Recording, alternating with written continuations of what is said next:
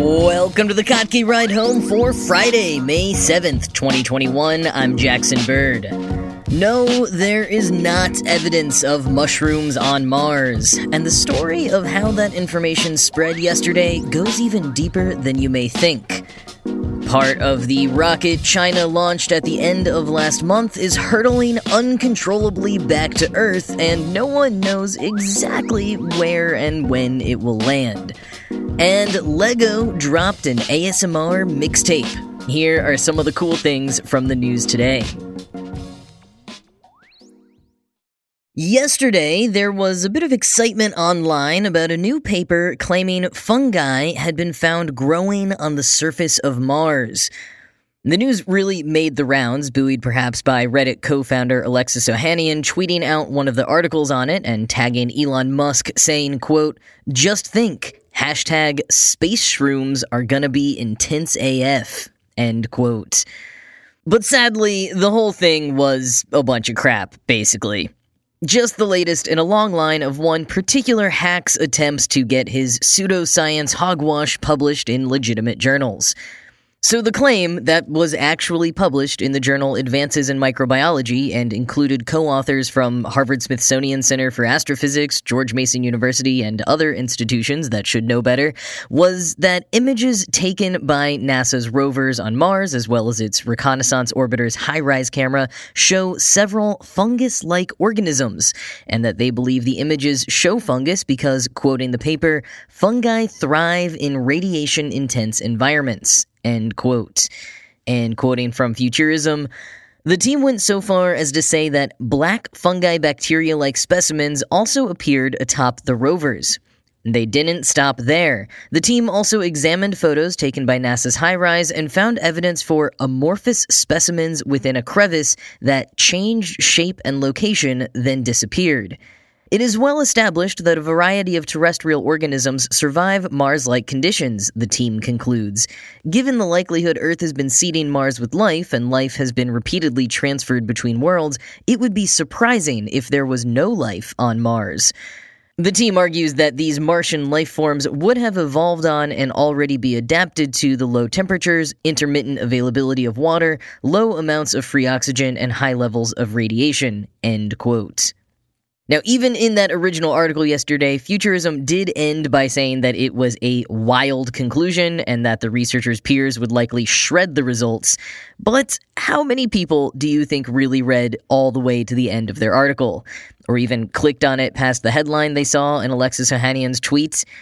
To Futurism's credit, they have now published a separate article debunking the paper and added an update to the top of the original article. Much of the legwork on the debunking, however, goes to my favorite myth-busting science communicator, Jackson Ryan, over at CNET. He knew exactly what happened as soon as the headlines broke, because he's seen it all before and knows who's behind it. Ryan says the mushrooms on Mars or fungi on Venus theory comes back around about once a year, and it's never been true. Often at the center of the claims is a man Ryan calls the Space Tiger King. And one look at the man's website will tell you why. Ron Gabriel Joseph, spelled R-H-A-W-N, has a site called brainmind.com that looks like it hasn't been updated since 1999. It features bizarrely photoshopped images of himself that you can tell he thinks are really artistically impressive and flattering, as well as quotes from himself saying things like, quote, "Can a lizard comprehend a man? Can a man comprehend a god? Who dares speak for God? Perhaps even the gods have gods who have gods," end quote.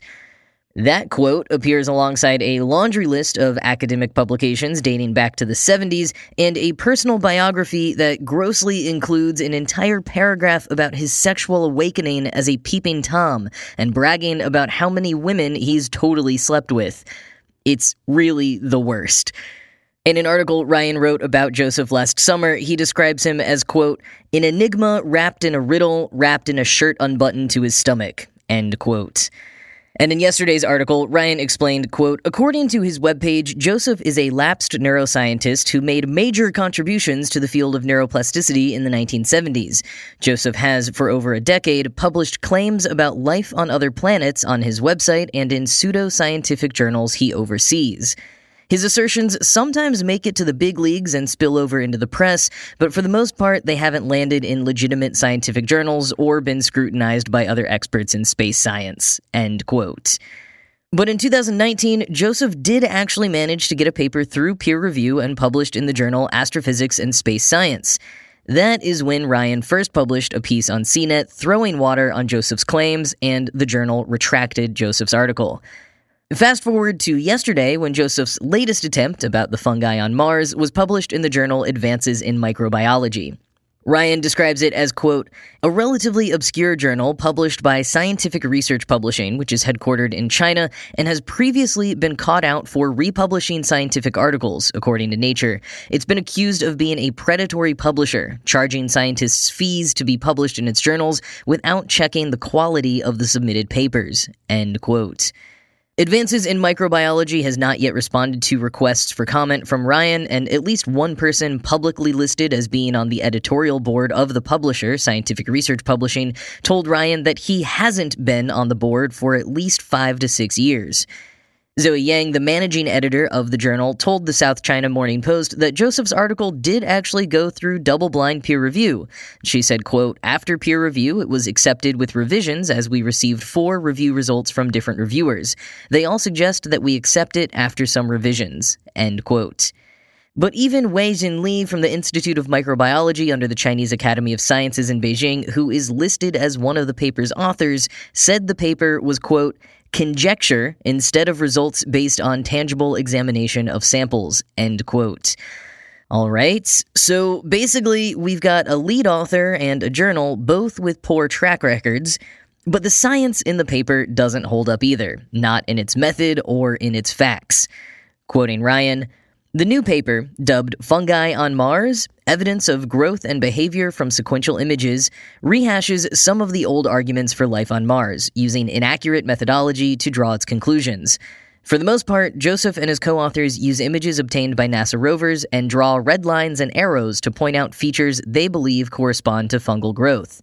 One experiment performed by the authors is to analyze the size and movement of spherical specimens in the paper.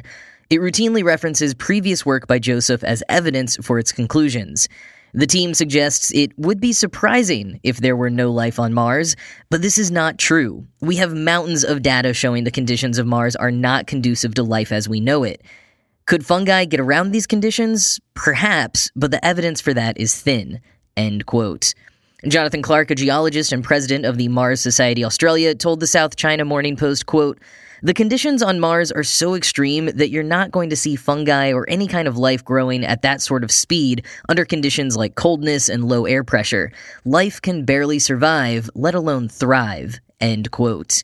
And his explanation for the ball-like images that Joseph et al. Claim to be mushrooms is that they're just red iron minerals that get left when other rock erodes. He points out that there's barely any organic matter for fungi to feed on, saying, quote, it's like expecting to see a lush garden suddenly growing in a desert almost overnight, end quote. As Paul Myers, a developmental biologist at the University of Minnesota Morris, put it to Ryan in CNET, quote, claiming that mushrooms are sprouting all over Mars is an extraordinary claim that requires better evidence than an analysis of photographic morphology by a known crank who has claimed on the basis of the same kind of analysis that he has seen fields of skulls on Mars, end quote. And that's part of the deal here. This is a shoddy excuse for a scientific paper, no matter what. But when you're making such a groundbreaking claim, you'd better have ironclad evidence. This is the kind of story that's going to make headlines and get people excited, so to not handle that with care and due diligence is irresponsible and damaging to the actual work being done by international space agencies. And this should be a lesson to all of us on media literacy. As Ryan points out, quote, if we were to find life elsewhere in the solar system, it wouldn't first appear in the Advances in Microbiology journal. Readers should remain skeptical of any fungi claims they see, especially those promulgated by a single group of scientists, end quote.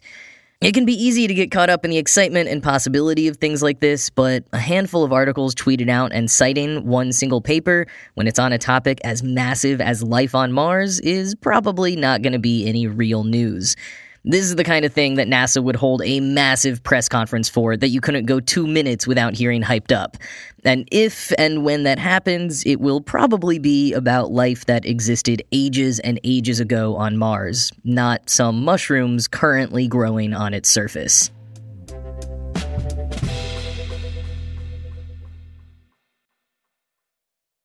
So on Tuesday, I mentioned that China had launched the first module of their space station at the end of April, and now you may have heard that there's a bit of an issue with the re-entry of part of the rocket used to launch the module. So the Tianhe module successfully separated from the core stage of the Long March 5B rocket and entered its initial orbit, but the core stage also entered orbit, and now we're waiting for an uncontrolled re-entry at some unknown place and time. Okay, so we do have a slight idea of place and time, and scientists as well as government officials aren't that worried. Andrew Jones of Space News reports that the Aerospace Corporation has estimated re-entry of the 30-meter-long rocket core around 9 p.m. Eastern on May 9th, but notes that this is plus-minus 41 hours. Quoting Forbes, "The booster will be among the 10 largest objects to ever re-enter the Earth's atmosphere on an uncontrolled trajectory. There have been no recorded deaths resulting from previous re-entries. There is a roughly 70% chance debris will fall mainly into the ocean," the Washington Post reports, while the odds of it affecting a populated area are minuscule. Nonetheless, some experts have sounded the alarm, including Harvard University astrophysicist Jonathan McDowell, who warned, quote, "It's potentially not good. Last time they launched a Long March 5B rocket, they ended up with big long rods of metal flying through the sky and damaging several buildings in the Ivory Coast," McDowell told The Guardian. "Most of it burned up, but there were these enormous pieces of metal that hit the ground. We were very lucky no one was hurt," end quote. For how exactly we got here, Space News explains, quote, "Designed specifically to launch space station modules into low Earth orbit, the Long March 5B uniquely uses a core stage and 4 side boosters to place its payload directly into low Earth orbit. However, this core stage is now also in orbit and is likely to make an uncontrolled re-entry over the next days or week as growing interaction with the atmosphere drags it to Earth. Most expendable rocket first stages do not reach orbital velocity and re-enter the atmosphere and land in a predefined re-entry zone. Some other larger second stages perform de-orbit burns to lower altitude to reduce time in orbit and lower chances of collisions with other spacecraft or to immediately re-enter the atmosphere. There had been speculation that the Long March 5B core would perform an active maneuver to de-orbit itself, but that appears not to have happened," end quote. And later in the article, Space News notes of its re-entry, quote, "The high speed of the rocket body means it orbits the Earth roughly every 90 minutes, so a change of just a few minutes in re-entry time results in a re-entry point thousands of kilometers away. The Long March 5B core stage's orbital inclination of 41.5 degrees means the rocket body passes a little farther north than New York, Madrid, and Beijing, and as far south as southern Chile and Wellington, New Zealand, and could make its re-entry point at any point within this area. The most likely event will see any debris surviving the intense heat of re-entry falling into the oceans or uninhabited areas, but the risk remains of damage to people or property," end quote. Also, animals, I might add. And while some like U.S. Secretary of Defense Lloyd Austin have made not-so-veiled comments that those operating in the space domain should operate safely and thoughtfully, the AV Club points out, quote, "Before you get all haughty, we apparently do the same damn thing all the time.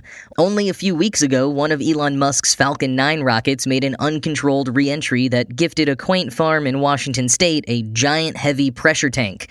And as noted by Motherboard, the United States holds the record for the largest uncontrolled re-entry ever, which occurred in 1979 when the 79-ton Skylab station scattered debris across the Indian Ocean and Western Australia.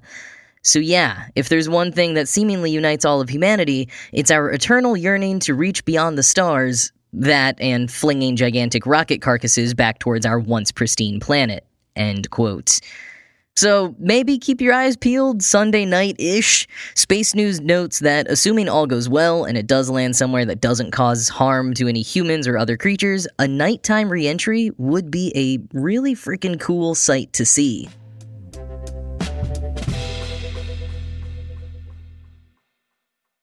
So here's something that I missed when it debuted earlier this year, but it's still pretty great. LEGO released a nearly 4-hour ambient playlist of LEGO sounds called White Noise. Featuring 7 half-hour-long tracks, it's available on most major streaming platforms as well as YouTube, quoting LEGO's press release. Like other white noise tracks, the playlist is designed to help listeners find a moment of zen in their day, making it the perfect audio accompaniment for falling asleep, unwinding, or relaxing through Lego building. The LEGO White Noise playlist has been released to accompany the immersive LEGO Botanical Collection building experience, following research that found that almost 3/4, or 73% of adults, are on the hunt for new ways to de-stress. End quote. And that botanical collection is pretty cool too, by the way, and something that I hadn't seen before. It's a series of Lego flowers and bonsai trees that are designed to be displayed in your home after you build them. And they look pretty great too. Like, even though they're Lego, they do look more refined than hokey. But anyways, back to the White Noise playlist. The tracks were created using only Lego bricks, and the company says that since every Lego element makes a unique noise, designers experimented with over 10,000 of them to find just the right sounds. So some tracks like Built for Two and It All Clicks are harsher and clunkier, as you can hear someone searching through Lego pieces and putting them together, while others like Wild as the Wind and The Waterfall are a little more consistent, soothing, and abstract as you hear thousands of Lego bricks cascading down together. Here's a quick listen to The Waterfall.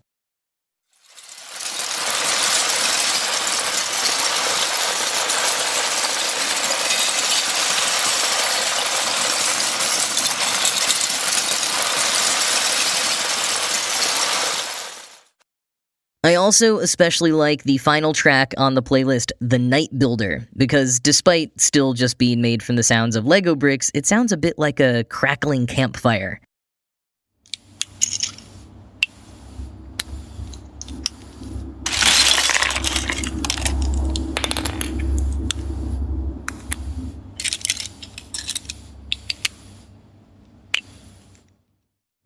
So if you want a new white noise playlist, either while you work, as you sleep, or as a meta soundtrack to building your own Lego creations, check out the link in the show notes.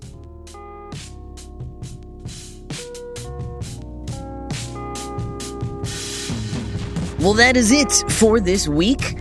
As always, this show was produced by Ride Home Media and Kottke.org. I am Jackson Bird, and I will talk to you again on Monday.